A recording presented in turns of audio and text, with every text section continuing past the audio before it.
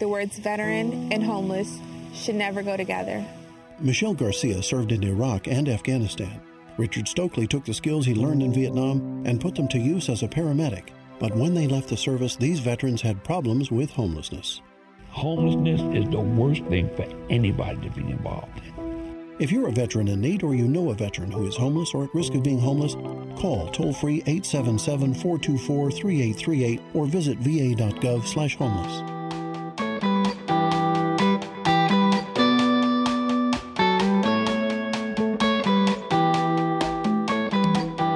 Hello everyone, I'm Timothy Lawson, your host for This Week at VA. I hope everyone had a fun and safe New Year's. 2017 is now upon us and we are headed into episode 12. If you haven't already, I suggest you subscribe to the podcast in iTunes. We will soon be in Stitcher, and I'm also interested in the other places you may be listening to your podcasts. If you use something other than iTunes or Stitcher, please email me at newmedia@va.gov so I can add it to our distribution. Homelessness is a serious issue in America and one that plagues our veteran community. However, communities, states, and our nation have made huge strides to eliminate homelessness among veterans.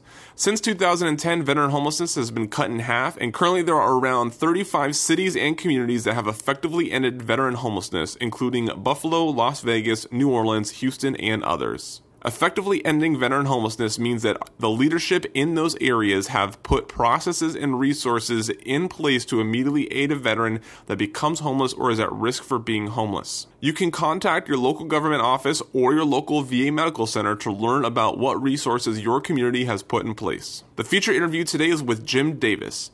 Jim currently serves as the Veterans Outreach Specialist at Pathways to Housing DC. Jim served in the Air Force and went on to live a nomadic life of homelessness for nearly a decade. I visited Jim at his workplace so we could conduct this interview. The only room that was available was a small, empty room, so the recording is going to sound a little hollow. Jim is going to describe how he ended up being homeless, how he moved on from that life, and how VA helped him recover. Enjoy.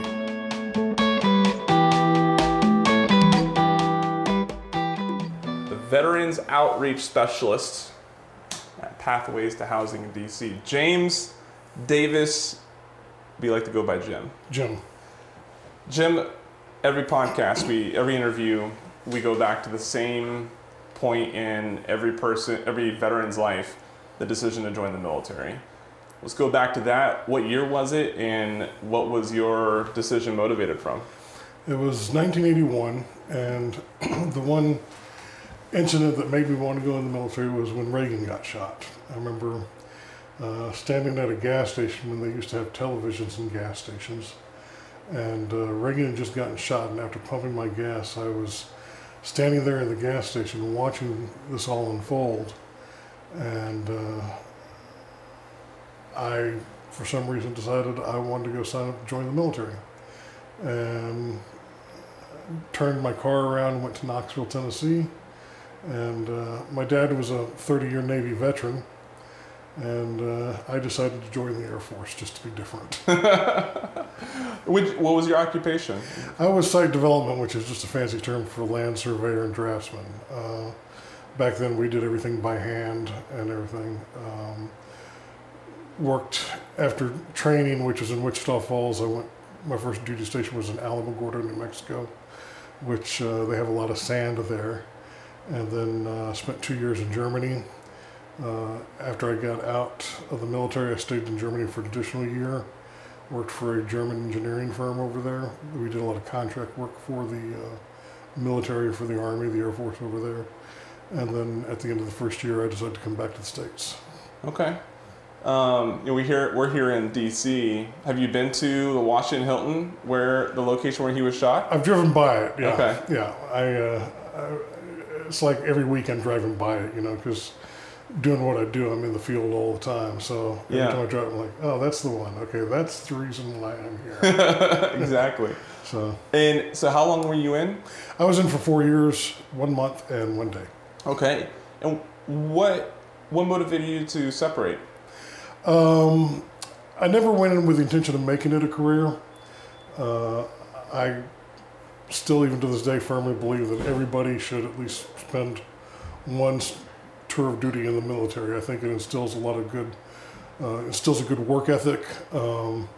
gives you an opportunity to learn new skills, especially if you're fresh out of high school. See new parts of the world. I never would have seen Germany, I don't think, if I hadn't been in the military. Meet a lot of new people. One of the guys, we weren't stationed together, but when I was working for the German engineering firm, we were roommates. He was in the Army. We're still friends to this day. He lives just a couple hours north of here up in Harrisonburg. What did you do when you first got out? Wow. When I first got out, I worked in a sausage factory. Okay. Making meats and sausages and things like that. I went back to Alamogordo, New Mexico, which is where my first duty station was because I had some friends there. And I'm from East Tennessee, which is a strong tourist area. I really didn't want to deal with that whole scene again, so I went back out west. And basically for the next 4 or 5 years or so, I just bummed around different jobs. In 1987, I married. Wound up working at a bookstore in El Paso, Texas.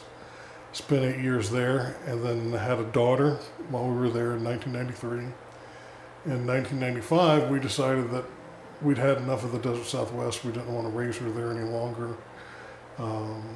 So 2 years old, my then wife, myself, my daughter moved back to my home in Sevierville, Tennessee. Okay. So that was 95? That was 95. We moved from El Paso to Tennessee. Yeah. And then for the next couple of years, I just did little odd jobs. In the space of 2 years, I probably had 4 or 5 different jobs.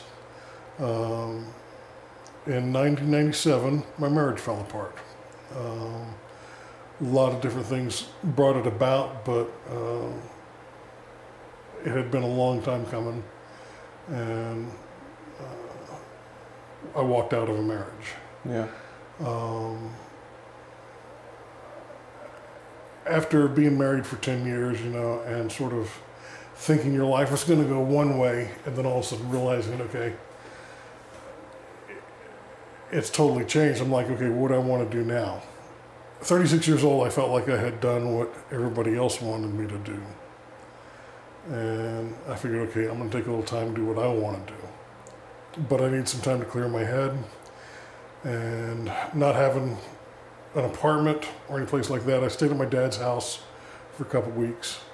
And then I got a seasonal job up at LeConte Lodge in the Smokies. Highest wilderness lodge east of the Mississippi. So it's about 6,600 feet. Got paid right at minimum wage. Lived up there, had to walk up 5-mile hike one way. Did the winter caretaker up there for one season. It was pretty spectacular. And that was probably the start of my strange venture into homelessness. Yeah. Before we get into your life with homelessness, I want to go back to that transition from getting out of the military all the way up maybe until you were confident your marriage wasn't going to last.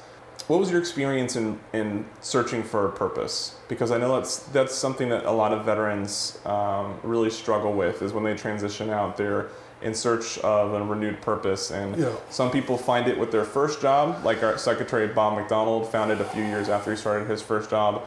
Some people, it takes nearly a decade to finally find where they fit. How was that for you? My purpose wasn't related to job. My purpose was related at that time to the church. Part of the reason moving back to Alamogordo was there was a church that I'd gone to when I first got there as my duty station. I left there when I went to Germany, and that was one of the primary factors in moving back to Alamogordo, New Mexico once I came back. So a lot of my spare time, which really was from the time I went in the military up until 1997, a lot of it was centered around church. Sunday morning, Sunday night, Wednesday night, revival meetings. I was basically told that the church was my life.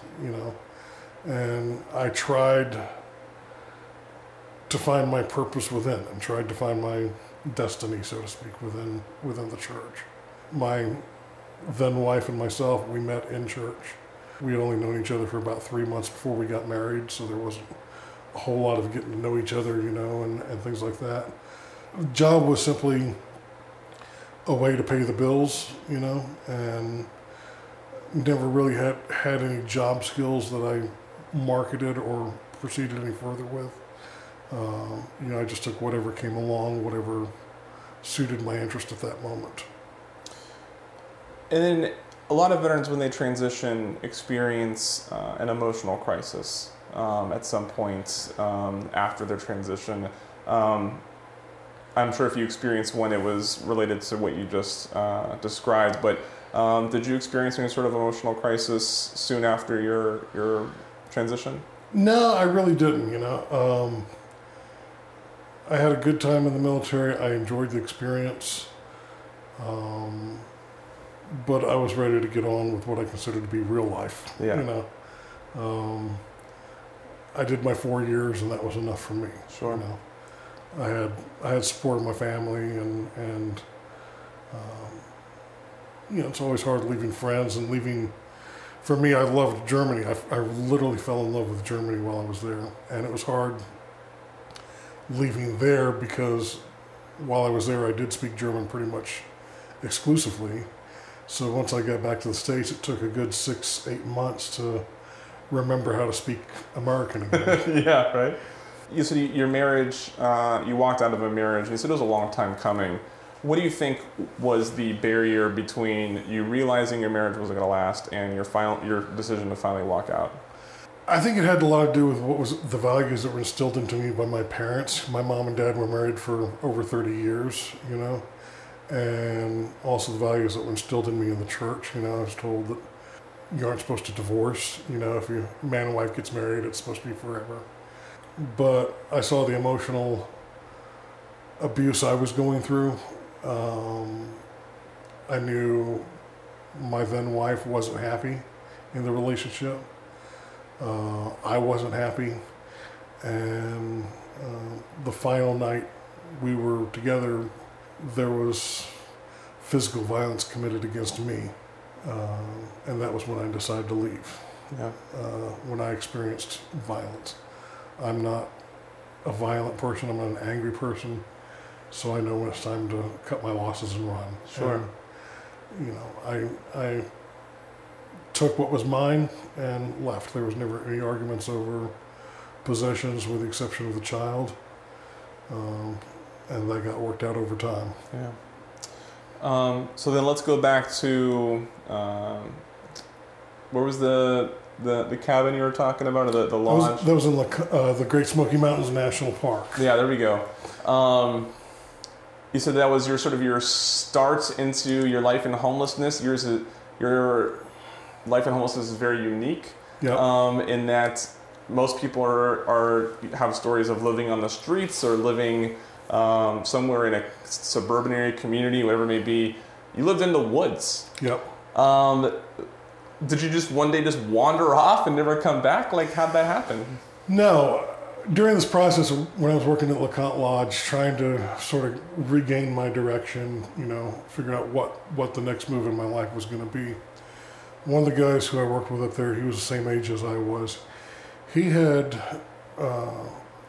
done different things in the outdoor community, such as trail construction. He had done ridge running, which is where, for example, on the Appalachian Trail, he had monitored a piece of the trail, typically about anywhere from 30 to 50 miles worth of trail, and every night he would, spend a night in a different place, just picking up trash, educating people, leaving no trace. He had worked in other lodges up in New Hampshire, for example, up in Massachusetts, and I thought, that sounds like fun. I had been brought up, like I say, in a middle-class household. My dad was a 30-year Navy veteran. Had never been told what homelessness was, never knew anything about homelessness.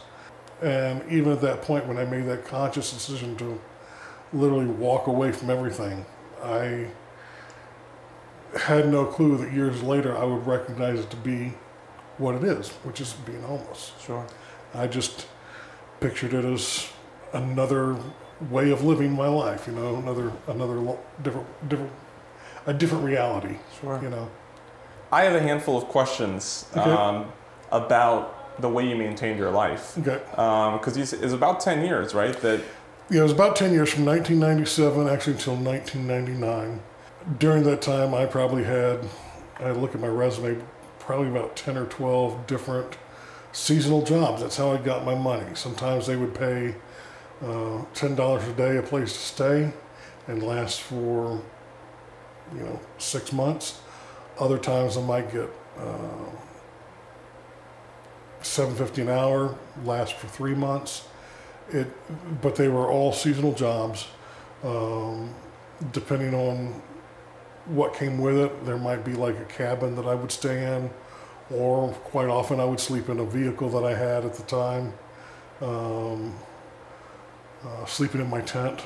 During that time I had 2-3 vehicles, and I think I paid more for my tent than I did for all 3 vehicles combined. So, sort of just a wide range of things I would do to get a little bit of cash. But then once I got the cash, I was done with the job, I'd take off, I'd go hiking, or I'd go to Florida during the winter, camp out with the hippies.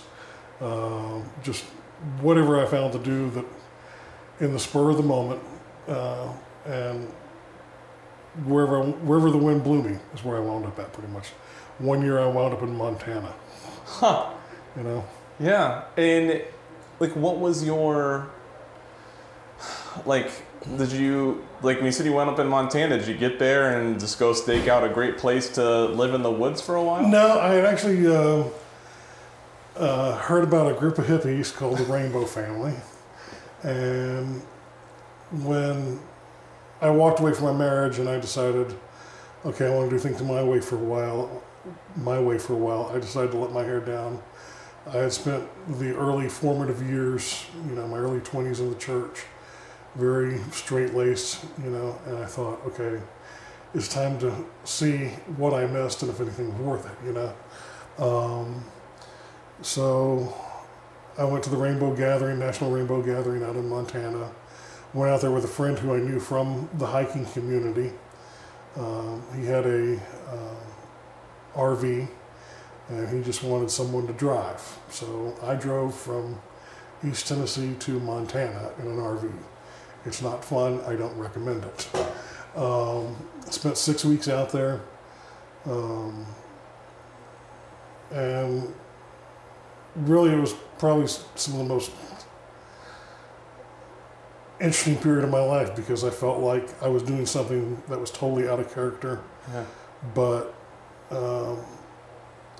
I didn't know where I was going to be laying my head at night. I didn't even know for sure at times if I was going to make it to Montana, or make it back to Tennessee, or wherever I was going afterwards. But somehow things always seemed to click.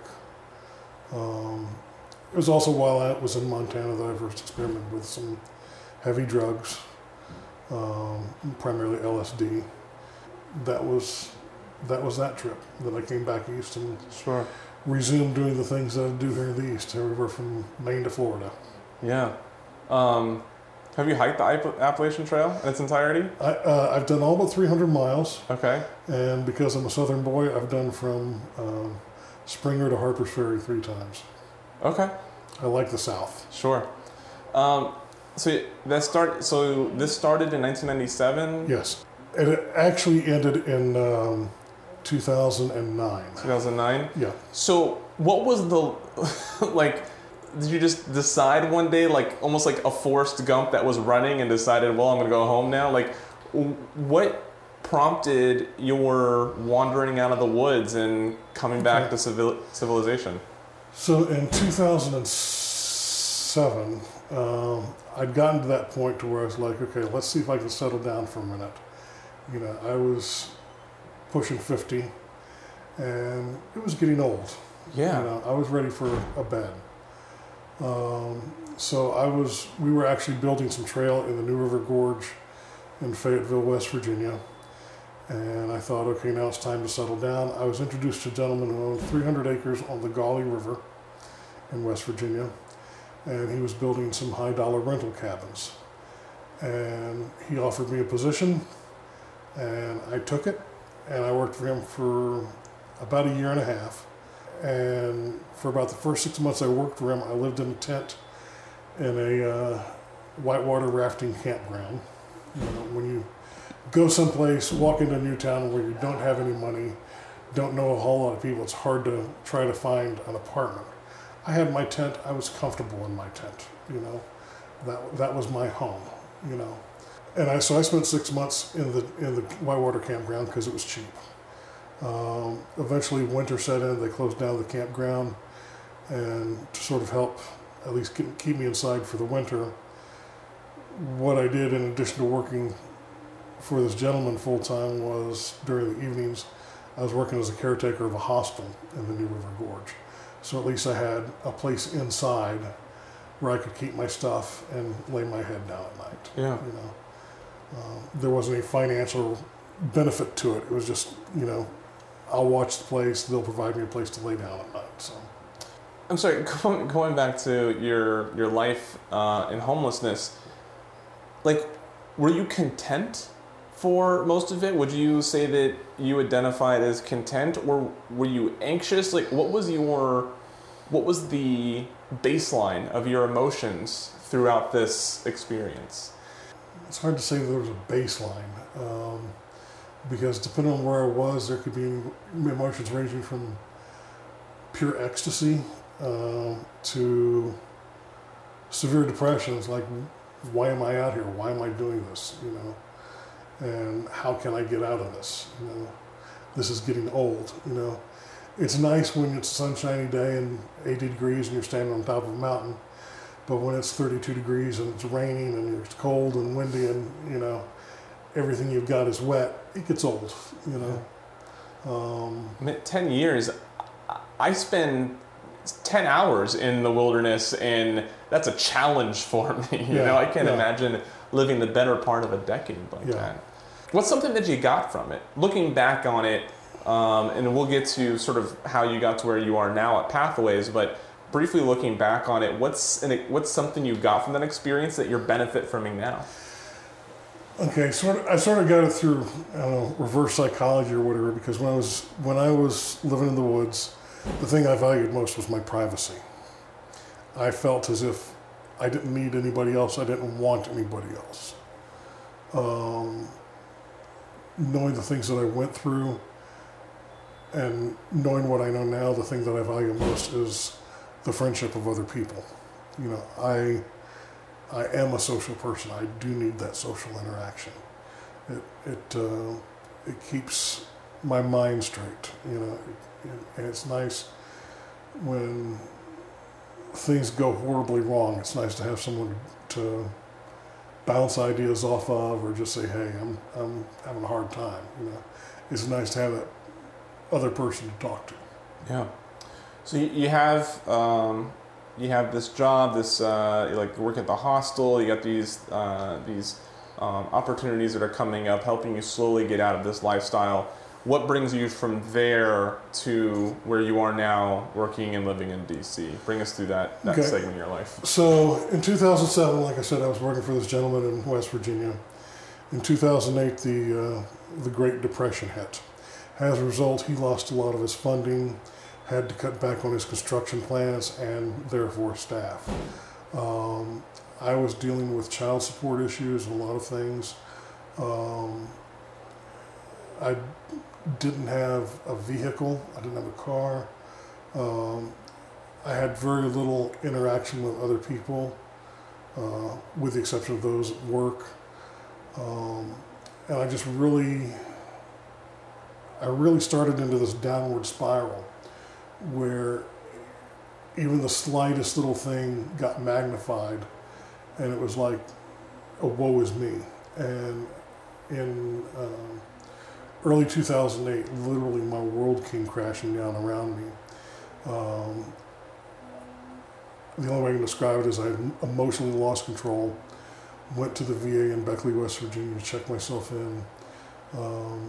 Was told that I was a walking stroke because of my blood pressure.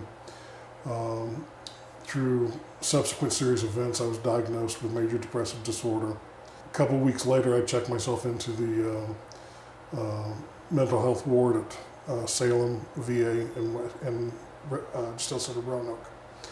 Spent 3 days there, and that was sort of the process that started me back to, okay, let's see if we can't get things back in order, you know. So while in the back of my mind I was ready to get things back, you know, try to get my life back together, the other part of me was saying, okay, I've been here for 2 years, the economy is going bad, it's time to move on. I found another job, another seasonal job up in New Hampshire and Maine. I worked for Appalachian Mountain Club for 6 months. At the end of that 6 months, I suddenly found myself with no money in my pocket, nowhere to go, no place to go to, no job, and I was literally tired of living the way I'd been living for the previous 12 years, you know. And so a friend of mine, the gentleman that I went to Montana with, he was a Vietnam vet, utilized the VA in Johnson City, Tennessee quite a bit, and he told me about the domiciliary program there, and that they had a great homeless program. And so I drove back to Tennessee from Maine and went and applied for a spot at the Dom in Johnson City, and within a week I was an inpatient at the VA hospital there for being treated for homelessness. It was the primary reason I was there, but also for mental health and substance abuse. You know, my main thing was alcohol, pot, you know, not that I was, you know, a raging drunk or had gotten in any kind of legal trouble, but even just a little bit when you're dealing with something as pervasive as depression, even just a little bit of something just magnifies that depression all the more. Yeah. You know? When you went to the VA in Beckley, what prompted that? How did you know to go to VA? I had gotten into a verbal altercation with somebody that I worked with, and I'm normally a pretty chill guy, and I was physically shaking. I was so upset that I couldn't stop shaking. My emotions were totally disconnected from my brain, I guess is the best way to put it. I was unable to control those emotions, and I knew something was up. I knew something was wrong. And so that was when I went to Beckley. Very well. Johnson City? Yep. Where was your progression past that? Where did it bring us to coming out of that? So I spent a year there, and it's sort of interesting because the first day, or not the first day, but within the first week I was there, I started seeing a psychiatrist. And the first words out of my mouth was, life sucks, you know. I had a plan for getting out of it, getting out of everything altogether, you know. I hated guns, hated knives, you know, but I could take some pills pretty easily and go right to sleep, never wake up, you know. And I told my psychiatrist that day, I said, life sucks, you know. Through that next year, you know, I would see him every week, and we worked on a distraction plan, which eventually became today a hobby that I love, which is photography. We sort of came up with a plan as to, okay, you know, looking for employment, you know, stable employment that would keep me going. But it was just sort of a time of healing for me. It was also interesting because I saw other people going through the same things that I was going through. They were homeless, they were suffering with depression or some other form of mental illness, substance abuse, and they were just normal people. It was great talking to them. You know, it's like, you know, we came from all different walks of life, you know, but the thing we had in common was the military. We were brothers, you know, bound by our service in the military, you know, and just like, you know, you never leave a brother alone on the battlefield, we wouldn't leave a brother alone in the hospital, you know, if there was any problems. After a year, I found a job with the National Park Service up at Shenandoah National Park, working in trails. And I thought, this is my dream job. You know, I'm actually getting good money. You know, I signed a lease for my own apartment when I got to Luray. I was doing what I'd done for 12 years previously and finally getting paid for it. But sometimes your dream job can be your nightmare, because I found it increasingly difficult at 50 to go up and down the mountains. And my body literally gave up. I could realize I could no longer do it any longer. So at the end of the first year, I left.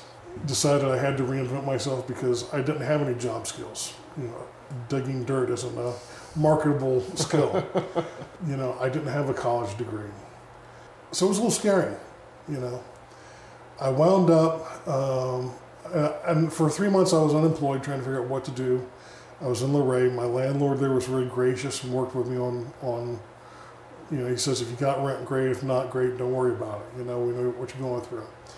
And so for 3 months I tried to sort of analyze which direction I go. I could have easily gone back to Johnson City, back to the VA hospital, but the economy was still trying to recover at that point. I knew I'd be back in the same position I was at before. I really honestly didn't want to go there. I had some friends in DC I called, and I said, hey, I'm thinking about coming. Come on, you know. And I looked at the job market, looked at the unemployment level. At that rate, DC had one of the lowest unemployment rates in the States. So I made the jump to move up here. I found another seasonal job at Arlington National Cemetery, doing groundskeeping there. Worked there for a few weeks, and then got a seasonal job with the VA, with the National Cemetery Service at Culpeper National Cemetery. Okay. And I finished out the season down there as a landscaper. What it did was it gave me some time to figure out, okay, what did I want to do? And put out some applications, rework my resume. Once that job ended, I really started putting on my resume different places. This is in the fall of winter of 2012, around the October, November, December timeframe of 2012. Put in my application several different places, and I got a job offer with Amtrak. I interviewed, and I'd gotten approved, and I was scheduled to go to training on January 7th of 2013. The day after I was given that job, the day after I was offered that job, I was looking in Craigslist, still looking for work, because I wasn't sure if I wanted to do something physical like that. And I saw a job advertisement for a Veterans Outreach Specialist at this place called Pathways to Housing in Washington, D.C. And I read the job description, you know, about working with formerly homeless and homeless veterans. I'm like, But I'd never had any social work. I had no idea I didn't think there was a possibility. But I said, why not? I'll give it a shot. So rather than market myself based on my job history, which is pretty sketchy up at that point, I decided to market myself based on my skills and the fact that I had been a homeless veteran. The fact that I do know what these guys are going through. I've been there, done that. And I came here and interviewed, and I started here the same day that I was supposed to start at Amtrak. I told them, sorry, I've got another job. It wasn't as much money working here, but I felt that the long-term rewards would be much greater. And it's proven to be so. First 2 years I was here, I worked for a program under contract from the Veterans Administration called Supported Services for Veteran Families. We were a subcontractor for another nonprofit here in DC. After 2 years, we lost that grant. I'm now working for our Veterans Housing First team.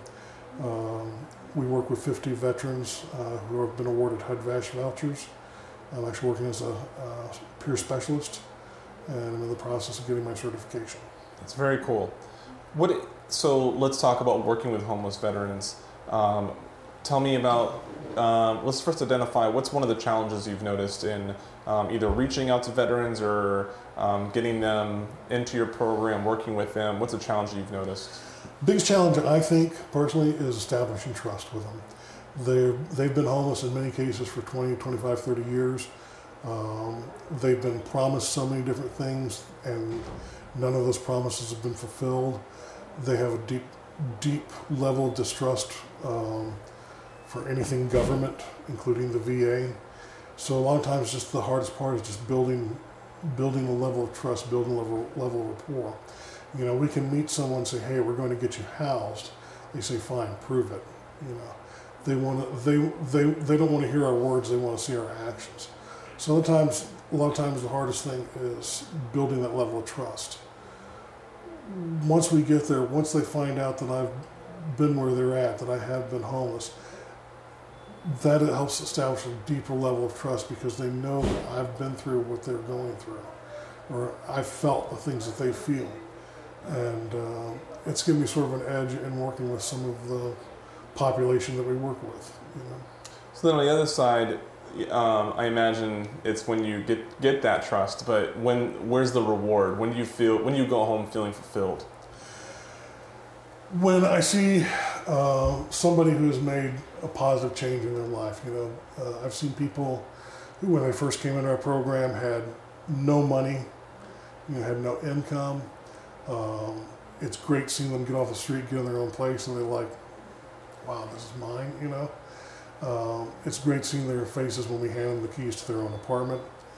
It's great seeing a person start to plan for their future when they've had no money, when they even start getting just a little bit every month now. You know, it's great seeing that.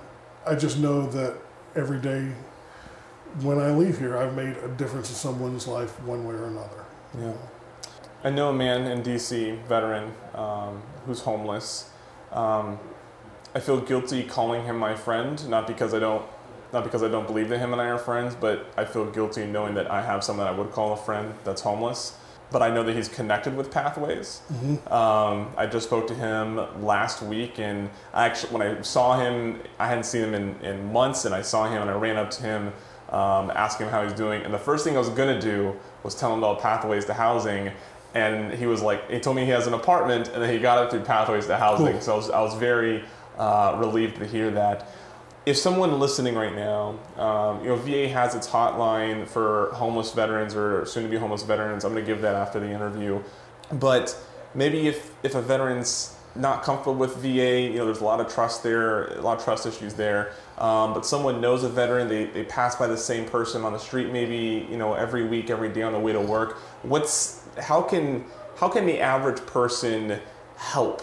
With, you know, I know a lot of people have reservations about tossing change into a cup or about other ways that we, you know, other requests we see on these signs, but I know a lot of people want to make a difference in the lives of homeless persons that they walk by, especially veterans.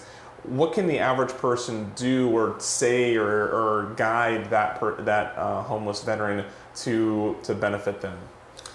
Just sit down, talk to them, listen to them. A lot of people don't want to engage with other homeless individuals because of the stigma that's involved. If you sit down and talk to these people, they're just like you and I, you know. A lot of times they just want someone to talk to, you know. And I would say that's the biggest thing is be open to talk to them, you know. You can give them money, but it's that personal human interaction that people crave, that people desire. You know, just someone, it's cold outside, give them a cup of coffee. Yeah. You know, just be a friend to them, be that friend to them that they don't have. Because a lot of these people that are in that position don't have anybody they can trust.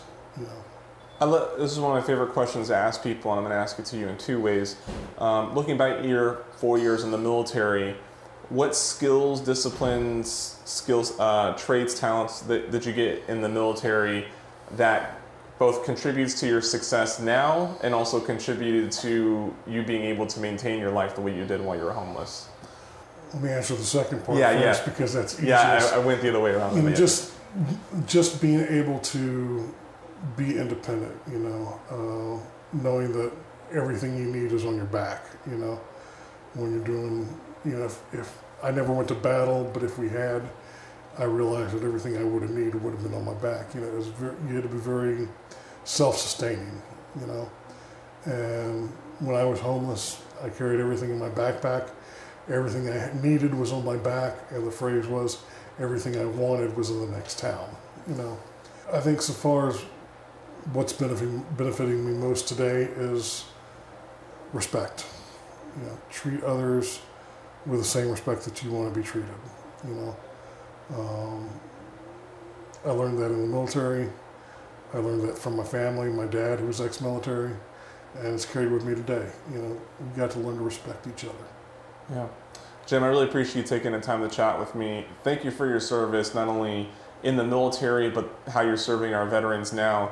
I'm eager to work with Pathways in the future. I know that VA has a strong connection with Pathways and the way we help veterans get off the streets and into housing. I love the Housing First method, and really grateful to be able to see the great work that you guys are doing.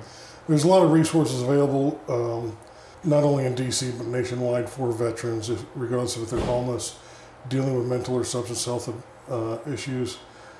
Just reach out, check with your local VA, your local vet center, any number of veteran service providers like VFW, Disabled American Veterans, Iraq, Afghanistan Alliance.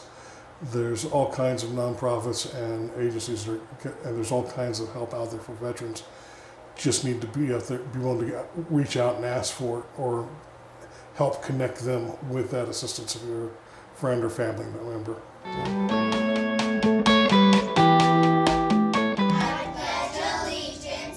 We grew up together. We believed in something bigger than ourselves. The military took me to one side of the world and her to the other. And even though she was always the strong one, when we caught up years later, I found out she had fallen on some hard times. It was her call to make, but doing it together made all the difference. For veterans who are homeless or on the brink of homelessness, call 877-424-3838. As you've heard in the PSAs and in the interview, VA aids homeless or at-risk veterans. If you call the number 1-877-424-3838, you'll reach a representative that will get your information and help connect you to a VA medical center and a case manager closest to you. They will then be able to get you in touch with the benefits you earned. Today's Veteran of the Day is Christopher Ford. Chris served in the Air Force for 20 years. He deployed in support of Southern Watch, Operation Enduring Freedom, and Operation Iraqi Freedom. He is now the CEO of National Association of Veteran Serving Organizations. For his full write-up and to learn how you can submit your own Veteran of the Day, visit blogs.va.gov. That wraps up episode 12. I want to thank you all for listening. I know there are a lot of options out there for entertainment, so I appreciate you spending your time here with me. If you have any feedback or questions and like to have them answered on the show, please tweet them to us using hashtag VAPodcast or emailing us newmedia@va.gov. Be sure to follow us on Instagram at DEPT Vet Affairs for photos from our community. I'm Timothy Lawson, signing off.